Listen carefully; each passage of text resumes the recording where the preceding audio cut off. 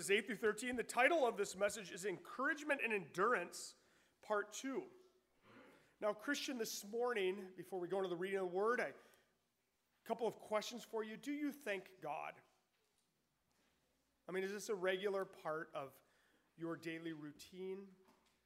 Has it come to the point where it is just second nature to thank God for a variety of things? Not only big answers to prayer, but daily blessings for food, for providence, for answering prayer, for protection. Do you praise Him? When we sing in church, are you singing? And are you singing for joy up to and unto the Lord? Why? Why do you do so? Or, if not, why not? Why is it not easy to do? Why does it not become second nature? And to that end of both, this text today, the application is worship. It should inform our worship, not only corporately as a church, but also individually daily. This end, the encouragement that Paul gives in this passage, notice the benediction as we get there is not 10 points on how to be unified and how to end racial strife or ethnic tension, but it is ultimately a call to worship the Lord for what He has already done in His great plan. So to this end, please stand for the reading of God's Word. Romans 15, 8 through 13.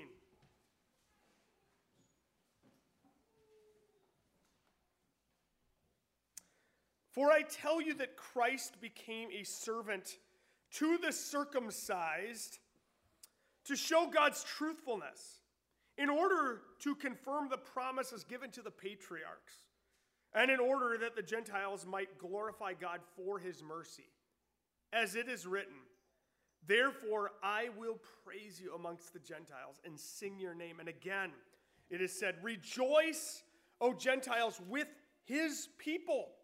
And again, praise the Lord, all you Gentiles, and let all the peoples extol Him. Verse 12, and again, Isaiah says, the root of Jesse will come. Even he who arises to rule the Gentiles, in him will the Gentiles hope. May the God of hope fill you with all joy and peace in believing, so that by the power of the Holy Spirit you may abound in hope. This ends the reading of God's holy word. The grass withers and the flower fades, but the word of the Lord will stand forever. Thanks be to God. Please be seated.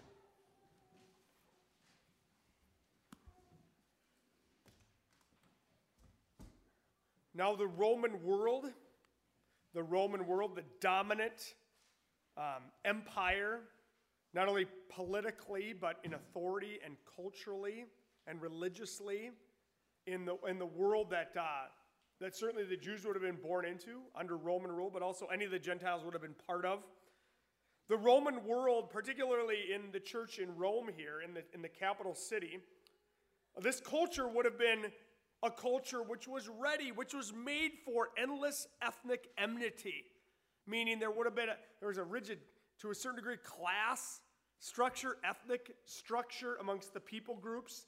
And within the church, it would have been a recipe for endless warfare and tension amongst the classes. This is a perfect circumstance for the current cultural Marxist, for the therapeutic prescription to triumph. See, they might say, we were right. Some differences cannot be overcome except through war, conflict, laws, divisions, and reparations. There's just too many differences in the Roman church between Jews and Gentiles. There is permanent ethnic disharmony. Shouldn't even try to unify.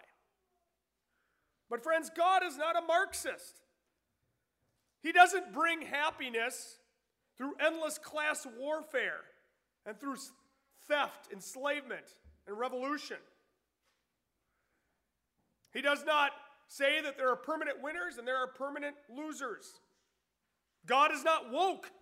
He doesn't believe one group owes another, or that one group is closer to justification and less sinful because they are the minority or the victim class. God is also not nihilistic. He is not hopeless. He does not prescribe that each group is maybe there's too many differences to overcome. So let's live in the same town, but let's live on different sides of the tracks.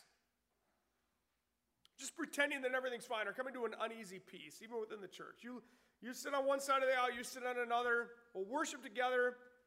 We may have to technically love each other, but we're not going to like each other. Right? Some things are just too different. In the Church of Rome, friends, God designed its makeup. Remember the text of Scripture that we're going to memorize in the next week. Every decision is from the Lord. If you believe in God, be informed that you believe in a God who is sovereign. And what we mean by sovereign, he doesn't just generally have power over the world, but he actually orchestrates his power and he plans and chooses. So every church, this is the church that God has chosen. The people that are here today, you are the exact people that God has chosen to be here today. We don't make up the makeup of the church. When the word of God goes forth, the Spirit draws, and he draws sometimes in expected ways maybe, and other times in very surprising ways. 20 years ago, would you have thought you were going to be here today? 10 years ago, were you in the kingdom of God at all? Or were you living your life in a way that was contrary to the Lord until the Lord tripped you up and brought you into his own and now gave you the body of Christ, the church? And since God has designed the makeup in this particular church in Rome to include Jews and Gentiles within the same church, who would have been probably in some ways to a certain degree sworn enemies, right? Or at least, they would have lived in such different lifestyles that it would have been, even if they weren't at enmity, it would have been very hard to, consolidate this within the same church. Not only has God designed his makeup to include both, but he doesn't victimize one group. He doesn't shame another. You can look through the text of Scripture. And I challenge you to take your new Marxist friends who have been awakened by all these new ideas on social justice and show them from Scripture, where does God ever prescribe the same way our world prescribes? That one group is just a perpetual victim because of their skin color. That's too easy. That's simplistic. That's lame, right? God has a different plan. He doesn't shame one group over another. He doesn't give the option of a church split, nor does he give any sense that there are any unhappy conflicts that are unsolvable. Now, there may be conflicts, but here in this text particularly, not only are these not unsolvable conflicts, but they should not be unsolvable. They're absolutely part of God's design, and God's design was for unity and here glory and praise and mission, and that the church would be one in which the Holy Spirit's power is present. The opposite. Instead of just saying, well, we just can't get along. We're going to agree to disagree in this. The opposite is true. There are duties for each and every Christian. These duties include that which grows us in unity. It includes that which brings joy and peace and friendship. It is a duty of working together. Love is what should be expected in the body of Christ. So the question is, how do you get there? How do you solve conflict? And here, the nature of it would be serious conflict, ethnic conflict, even cultural conflict between groups. How do you do that?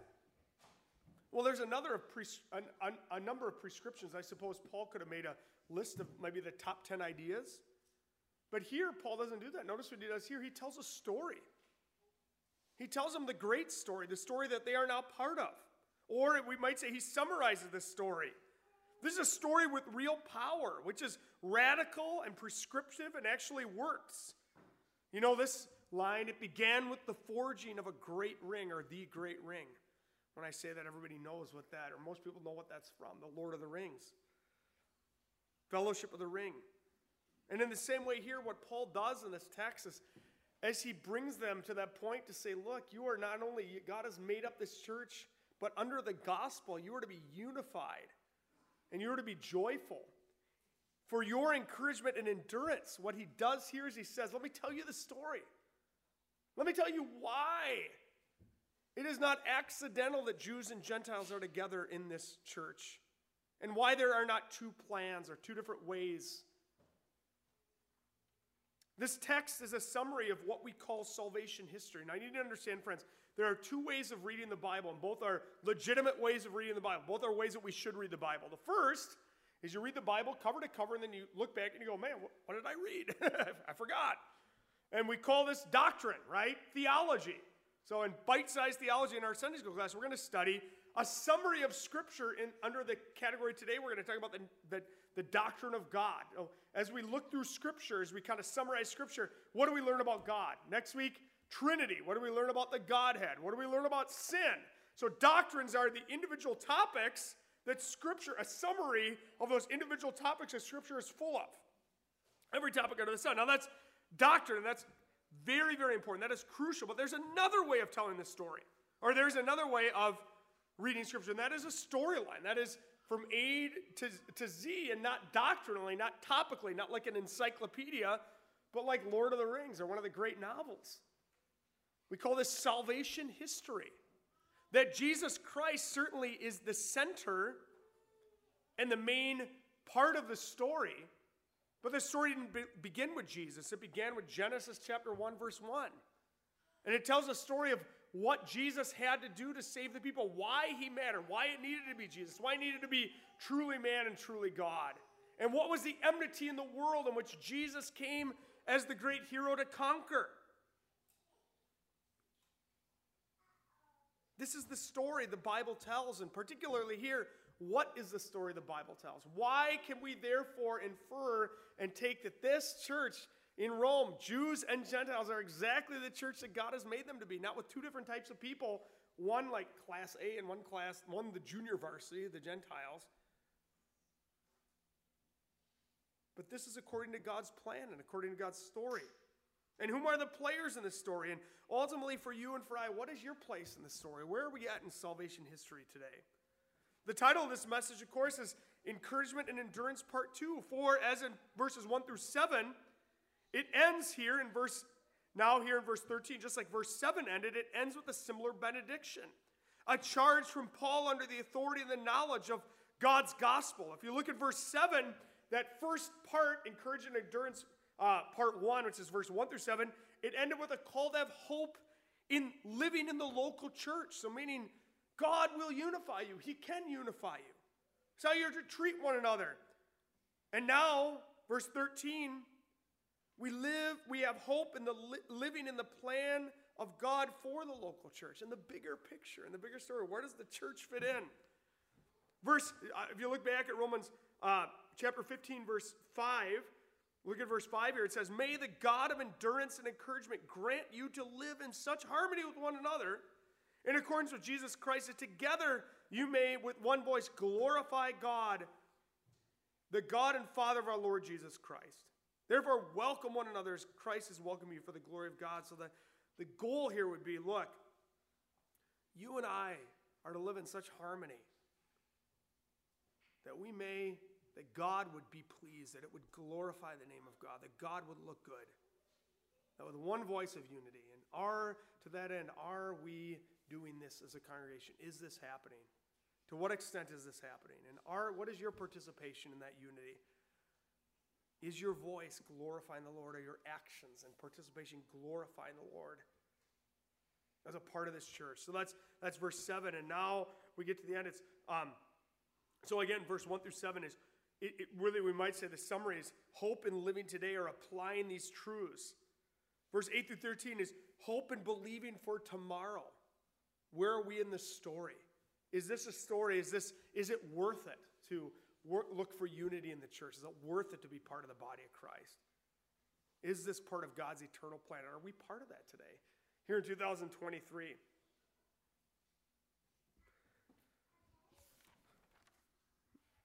Now to this end, here's what Paul reminds us here. It is worth it because God saves individuals, but they are individuals from every nation, such as that he will eventually save the nations. Here we see people group, tongue, tribe, and nation are all synonymous. And what he's reminding them here is that God's story started with the Jewish people, but it includes all people. And as we've already heard in Romans, that the truest Jewish people, you can be ethnically Jew and really not be truly Jewish. Truly Jewish is not physical circumcision that mattered, but it was circumcision of the heart.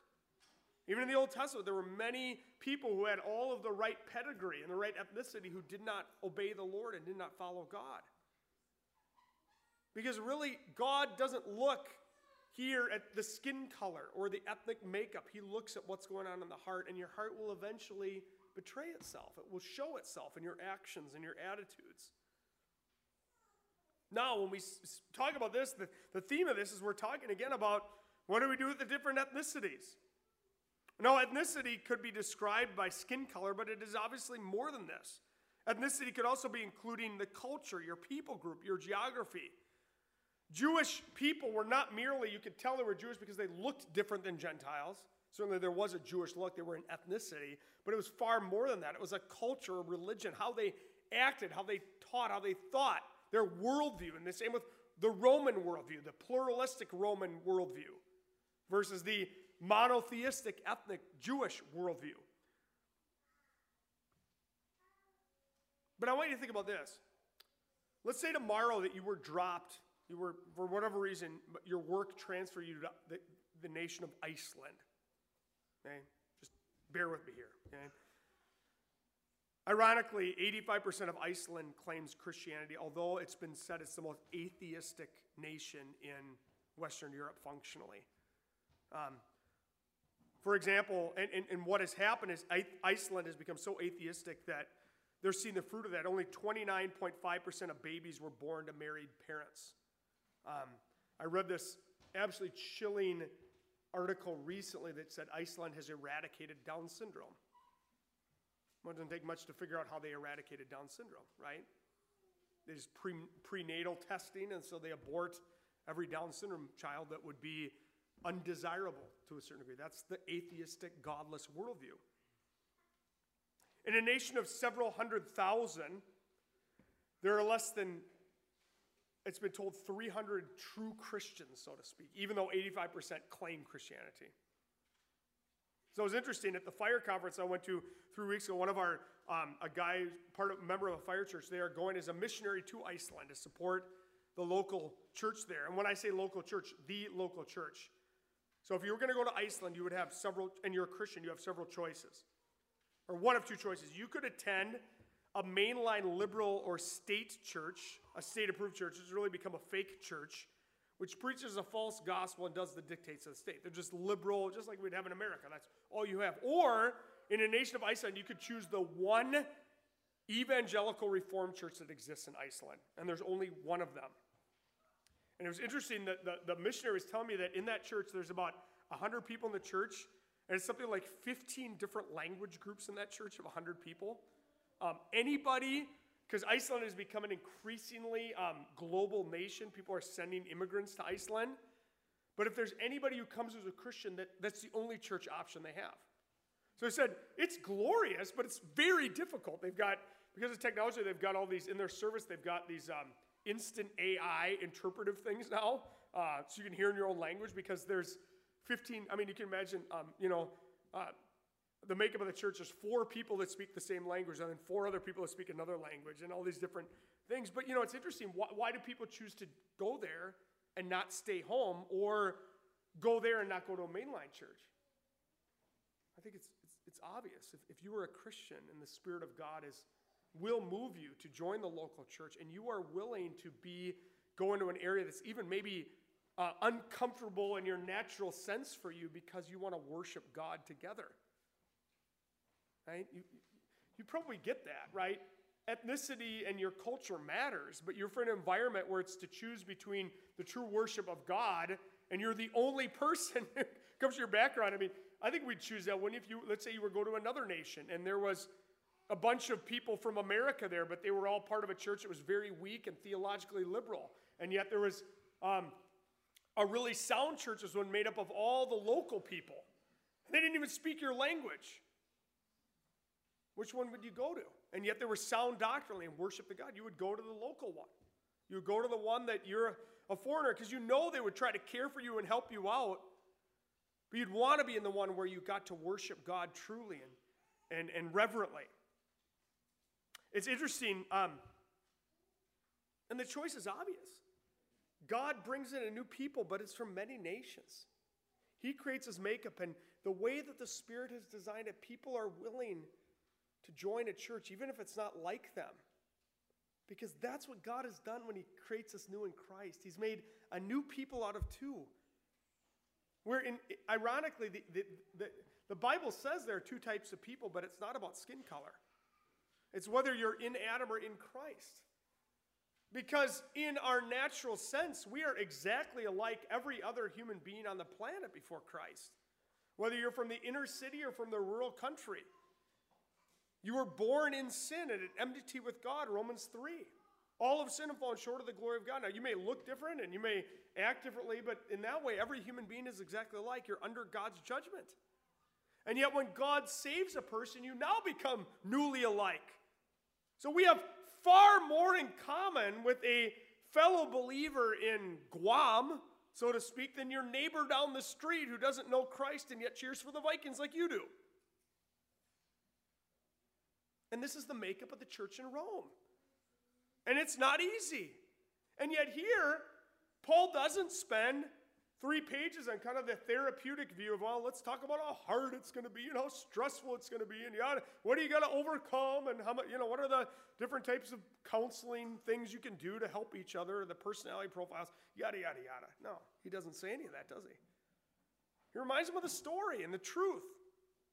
And it works. I was listening to a lecture by Phil Johnson, John MacArthur's assistant. He was saying that the Metropolitan Tabernacle, which is where Charles Spurgeon was the pastor back in 1850s, 1880s. Sadly, a lot of those churches from that era that were sound at the time, churches tend to have a shelf life, even local churches. Some have gone very liberal. Some don't exist anymore. Well, the Metropolitan Tabernacle is still a rock-solid church. And they've had the same pastor there. His name is Peter Masters. He's a fairly well-known Reformed Baptist voice, but not one that we hear a lot about in America. And the interesting thing Phil Johnson talks about, when you go to that church, it's in London. I mean, they practice the regular principle of worship. They take out hymn books. They sing.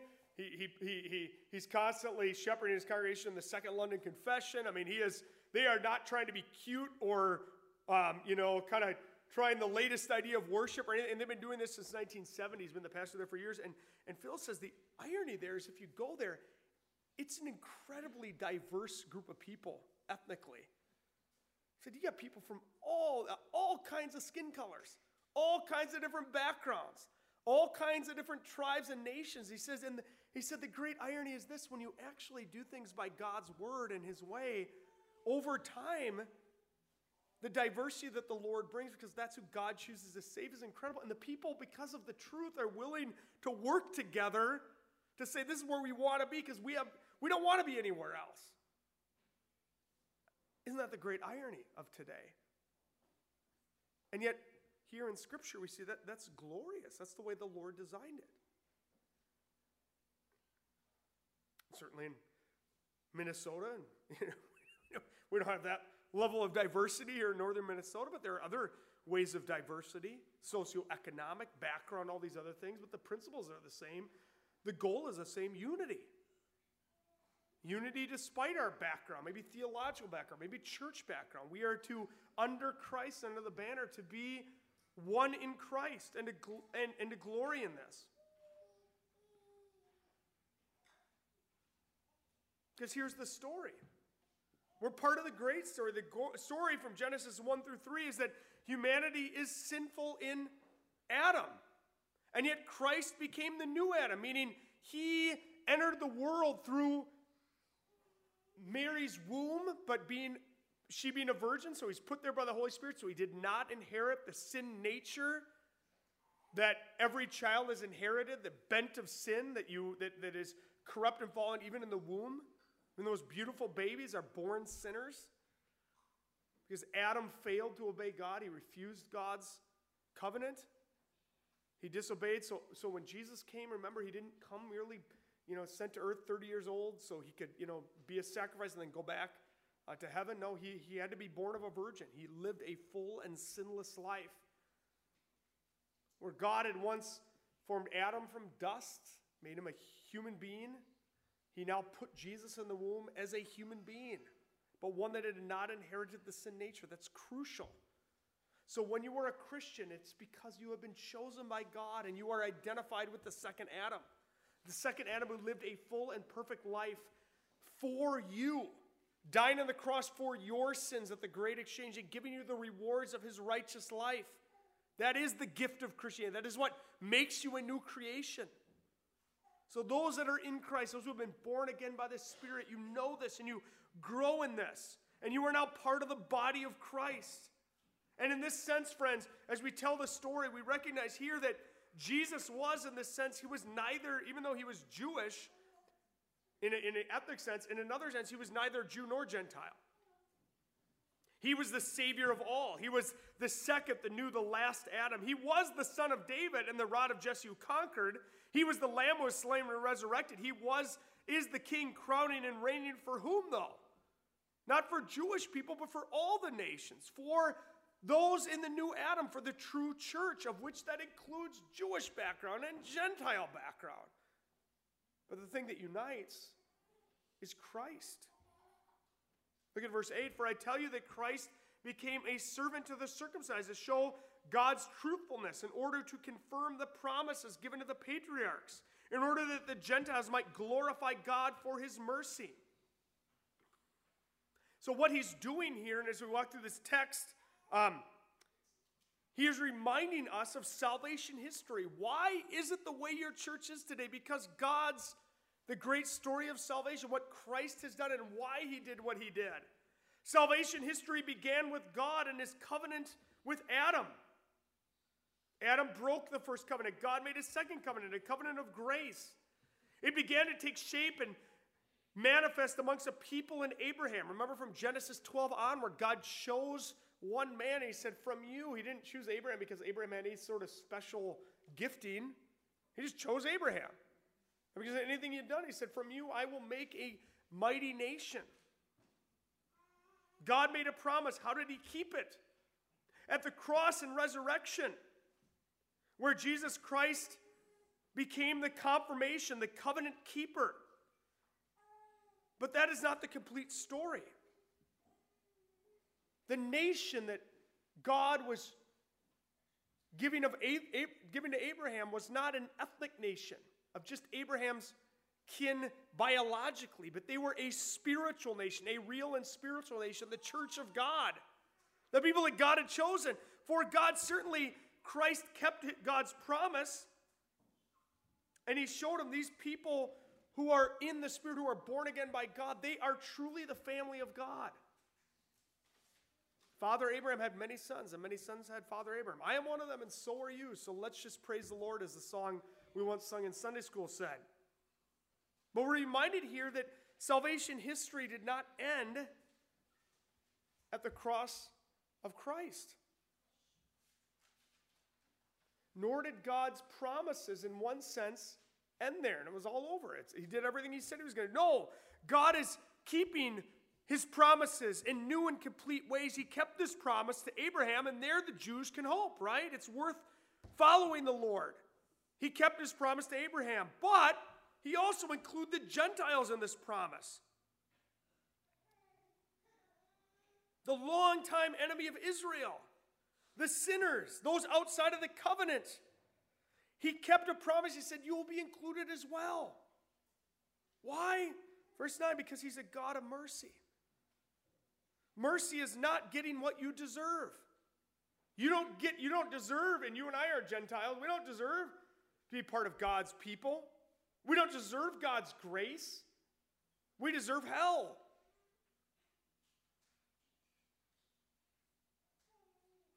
We don't deserve, even as Christians, to continue to have God shower us with the blessings of his church and forgiveness and the Spirit.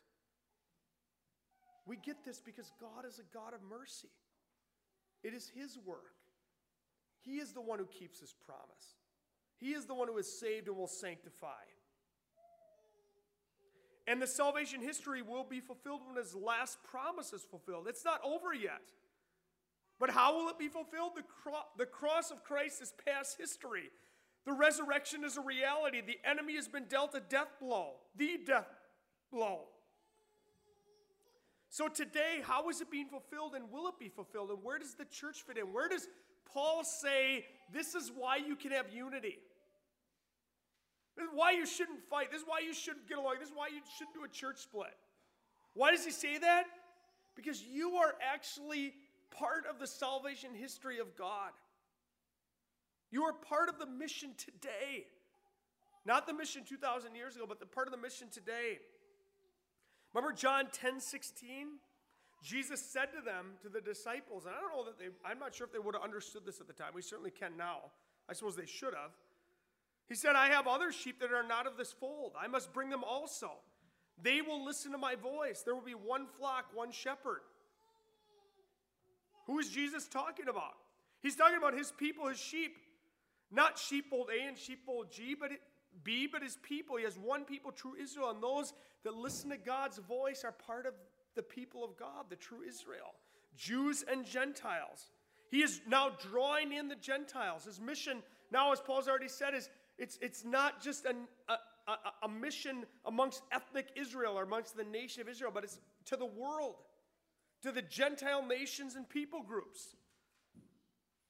So what is happening in the story, and most importantly, as we turn the pages, what is our reaction? What do we do? What is the response? Look at verse 9b. He says this, as it is written, therefore I will praise you amongst the Gentiles and sing your name. And what Paul does here is he gives 5 quotes from the Old Testament from all the different genres: history, poetry, law, prophecy.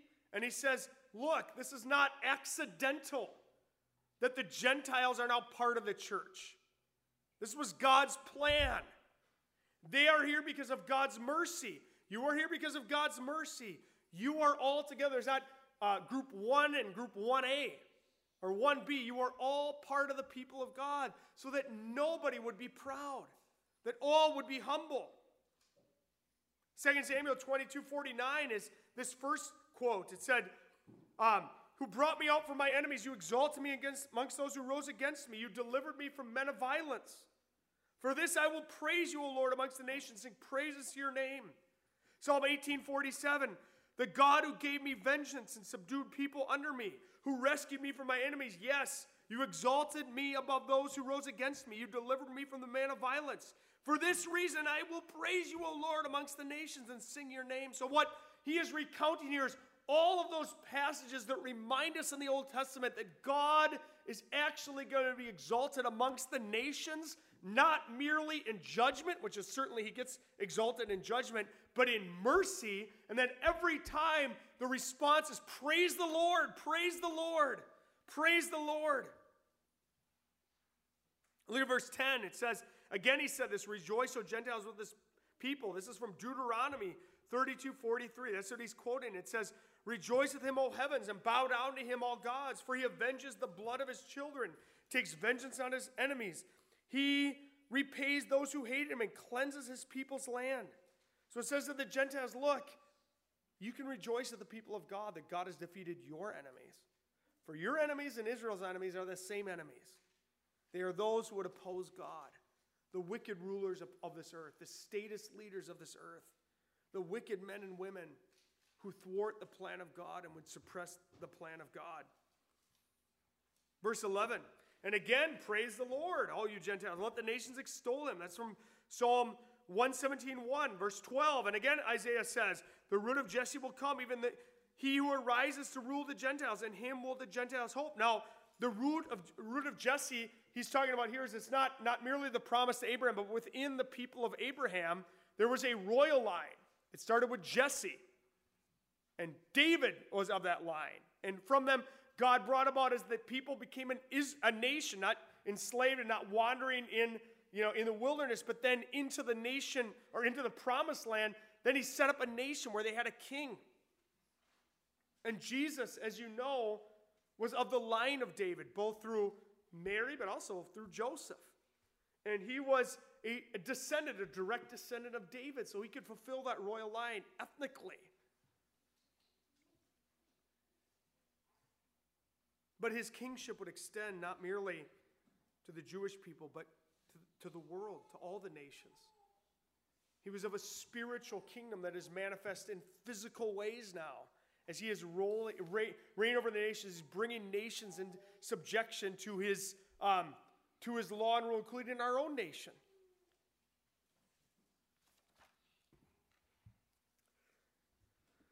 Revelation 22:16, I, Jesus, have sent my angel to testify about these things for the churches. I am the root and descendant of David, the bright morning star. So in summary here, in 5 times the word Gentiles are referenced. This is a deep call to ponder the mercies of God for you and for me. You and I who are Gentiles, this is a reminder.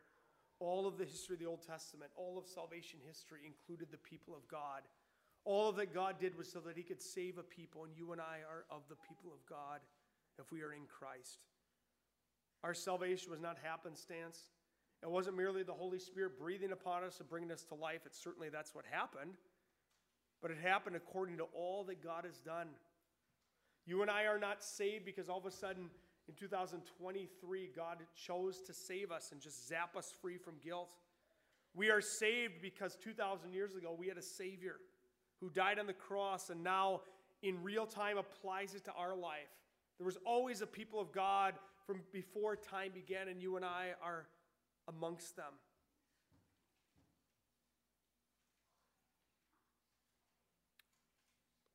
The application of this text certainly is applied to how we treat one another. But it is first and foremost applied in how we think about one another and how we think about ourselves. Right thinking will always lead to right application. Wrong application is based upon acting on our feelings, but not on right thinking. This is all under Romans 12:1-2. Because of the mercy of God, I can actually know the Word of God and orient our minds to think rightly. And the right thinking is here. Consider how you got here. Consider what God's plan is. Consider who the makeup of the church is. There may be people who annoy you more than others, but they are believers in Christ. You will be together in eternity. And they are here by the same reason. Jesus Christ, according to the plan of God. This is a moral call to apply in relationship to one another. This, we should say, because it's been repeated 5 times here, the Gentiles, the Gentiles, the Gentiles, the Gentiles, and the Gentiles, this is a truth to underline, memorize, from which to build confidence. You have this mercy now. You are part of God's plan. Friends, you and I today, we are on the pages of the great story. Now we are nearing the end. Far more than they were when this was written 2,000 years ago. We are closer to eternity than they were. We don't know how long it'll go on, but we know that we are in the story. This is our generation, our day to live and propagate and be the people of God in this life here and now. Our grandparents are gone. Our great-grandparents are gone. We have grandchildren who are not yet born. But today it is our day to be the people of God. And to be the people of God and to be the people of God that God has called us to be. In sanctification means pondering the great mercies of God and the great plan of God. It's why in this church, why we spend time, why our focus and our foundation will be and will always be preaching the Scripture, learning about the Bible, learning not only doctrinally all the different truths and doctrines, but the bigger story. Because you got to know where you fit into it. And this orients and changes everything. It means you do not have a purposeless life. You do not have to give in to the nihilistic calls of the culture, or the woke culture. They will not win. God wins. He has won. He will continue to win. We don't know how that's going to happen. We don't know if our nation in America is going to fall apart or be restored and renewed. We hope it'll be restored and renewed. But we do know there's a people of God, and God is bringing all the Gentiles in, and He is subduing the world. And you and I are part of that. And to that end, the other people in the church are part of that. And we can have unity because of that. The church may not look impressive, but it is built upon the foundations of the God-man Jesus Christ and will be sustained by the promises of the Holy God. Our town, Crosby, I don't know what the population is now, 2,500, 3,000 in Crosby. Or 70 of us in here today, 65 of us in here today. We are just one building. We take up 2 or 3 lots in one city block. And all of us are gathered here today. And in one sense, in proportion to the city of Crosby, we are tiny. And we know we are part of God's plan here. And God's plan not for judgment, but for salvation and restoration.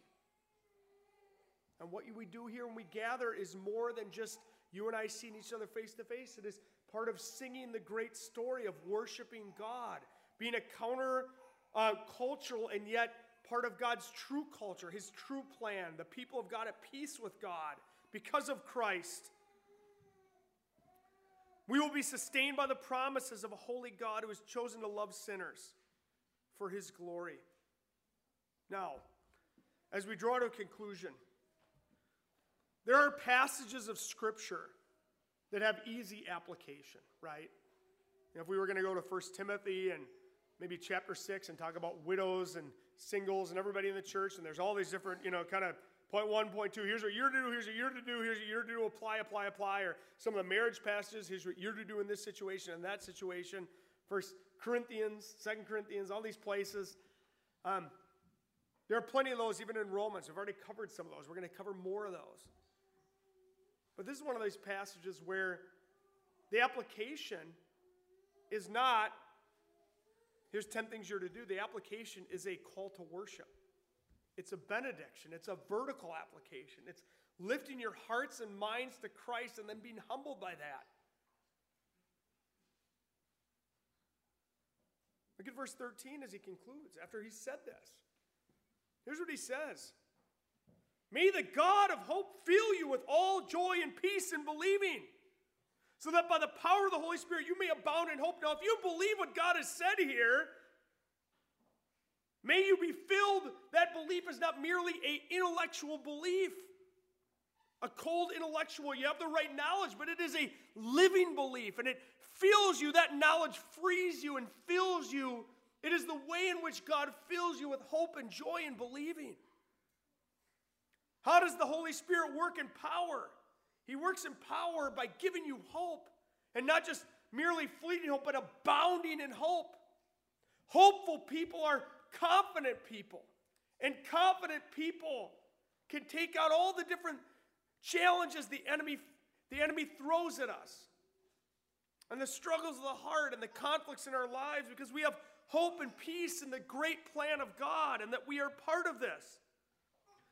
War and peace, work and rest, setbacks and success, investment and return, battle and victory. All these are part of our lives. And what is your place in this story? Now, certainly the implication here would be there should be no silly, sinful conflict within the church because of peculiarities with the ethnicities or people's backgrounds bring. They're going to work out. They're going to work out if we love each other. And we only love each other if we're informed by the great story, if we worship God together. If we know the truth, and the truth will set us free. So here, it's not merely to know the goal of salvation, but it is to worship God because of this. As we draw to conclusion, if you ever get asked the question, how does the Holy Spirit work today? Well, certainly more than, but it's not less than this. The Holy Spirit works as God fills you with all joy and peace in believing. That's how the Holy Spirit works. And the Holy Spirit works in that he abounds us in hope. He fills us with hope, with peace. We obey and we apply as dutiful servants because of the victories of God. This is why it's important also that we sing together here on earth. It is choir practice for the great worship service. We sing with our mixed voices, some I'm sure better than others, but we can sing truly and honorably and fully unto the Lord, regardless of whether we ever get recruited for a concert series or to record an album. Because it is a call to worship. It's called to lift our voices to the Lord, to worship God. We are a worshiping warriors, a singing people. So we can praise God as we draw to a conclusion that there is victory and there is an end. And yet along that, we are nearer today than we were before. Everything that God has done in this church is according to his plan, including and underline that Gentiles are part of his plan. This was always God's plan. So friends, today, worship the Lord. Have a confidence in the God who actually saves people, and he has saved you and me, and he will continue to save you and me. Let's pray. Dear Father, thank you for gathering us together today. And I pray that you give us joy and hope in believing, that with one voice we may glorify your name. And now as we take Holy Communion, I pray that you would help us to lift up our hearts and minds to Christ, to what you have done in ages past, but now informing that we are here today in confidence that you who have begun a good work will carry to completion. In your name we pray. Amen.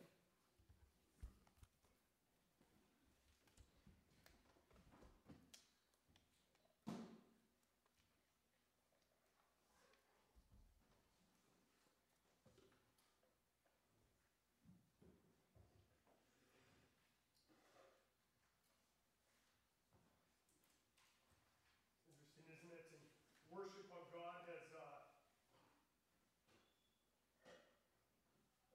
very few things in Scripture. Actually, the worship service in Scripture is actually quite simple. Right? You can go throughout Scripture, and there's not. I believe we do all the elements that Scripture commands us: praying, reading Scripture, singing psalms, hymns, and spiritual songs, reading the text, preaching the text, praying to one another, praying to the Lord. And yet, we also are called to have the Lord's Supper as part of our worship. This is not the Lord's Supper. It's not something for, groups of Christians who are gathering together a weekend retreat to do. It's not something for the Bible camps to do. It's not something to do in your family home, for private worship. But it is for the people of God, all the families, to come together and worship the Lord together. Singles, marrieds, everybody. Why do we do this? God has so ordained, God would so desire that you and I would have a confident faith, that he's given us an edible way to demonstrate that. So as the Heidelberg Catechism says, as much as when we eat, we actually use our taste buds. And the fact that